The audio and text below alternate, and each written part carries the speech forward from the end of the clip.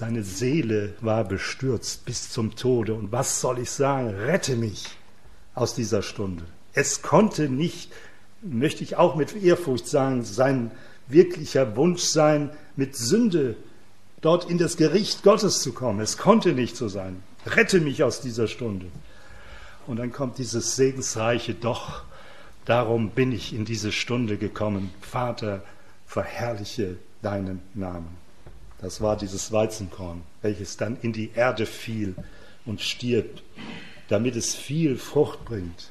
Welch eine Frucht, die sitzt hier heute Nachmittag noch. Nicht wahr? Wir sind alles Früchte davon, von dieser kostbaren Person und seinem Werk dort am Kreuz. Die Weinstöcke, ein Bild der Freude, darf man vielleicht auch nochmal sagen und nochmal auf den Philipperbrief aufmerksam machen. Wir werden dieses Kapitel ja nicht durchnehmen können.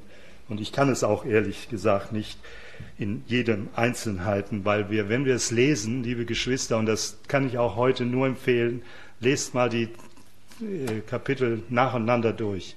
5. Buch Mose, es wird euer Herz erfreuen, auch wenn von der Liebe gesprochen wird. Kapitel 7, das haben wir vor kurzem mal mittwochsabends gelesen, vor der Gebetsstunde. Da heißt es, Vers 7, nicht weil euer mehr wäret als alle Völker, hat der Herr sich euch zugeneigt und euch erwählt, denn ihr seid das Geringste unter allen Völkern, sondern wegen der Liebe des Herrn zu euch und weil er den Eid hielt, den er euren Vätern geschworen hat. Und dann geht es weiter, ich habe mir das mal so ein bisschen angestrichen.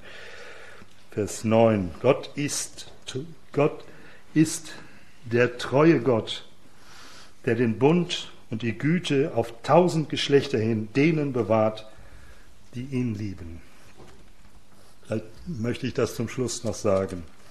Mir ist aufgefallen, dass es einige Stellen gibt, die nicht davon sprechen, dass der Gott uns liebt, sondern dass von denen gesprochen wird, die ihn lieben. Und da habe ich mal einen Computer, das mache ich normal nie.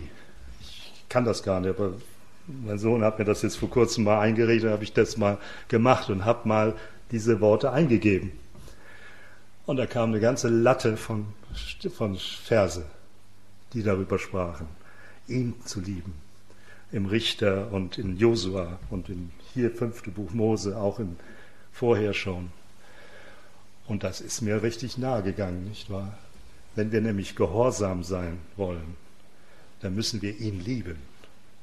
Gehorsam nicht gesetzlich, so weiß ich von außen, sondern wenn das tief in unseren Herzen ist. Ich würde auch meinen Eltern oder meiner Frau, sagen wir mal, nur das Beste wollen, wenn das Wirklichkeit Liebe in meinem Herzen ist.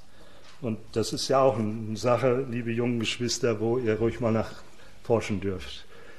Nicht? Dass denen, die Gott lieben, alle Dinge zum Guten mitwirken, zum Beispiel. Denen, die Gott lieben, da ist es eine Freude. Und wenn es noch so schwierige Umstände sind, wir haben von den Prüfungen gehört und gelesen, dass sie uns zum Guten sind und dass wir am Ende unseres Lebens, wie hier das Volk, das zurückblickte auf diese schreckliche Wanderung durch diese Wüste, wo er ihnen Wasser, das haben wir ja auch gelesen, Wasser gab aus dem Kieselfelsen, nicht wahr, als sie dürsteten und wo er in vieler Weise ihnen geholfen hat. Möchte der Herr das schenken, dass wir vielleicht auch einen Blick zurückwerfen und voller Dankbarkeit sind und unsere Liebe noch mehr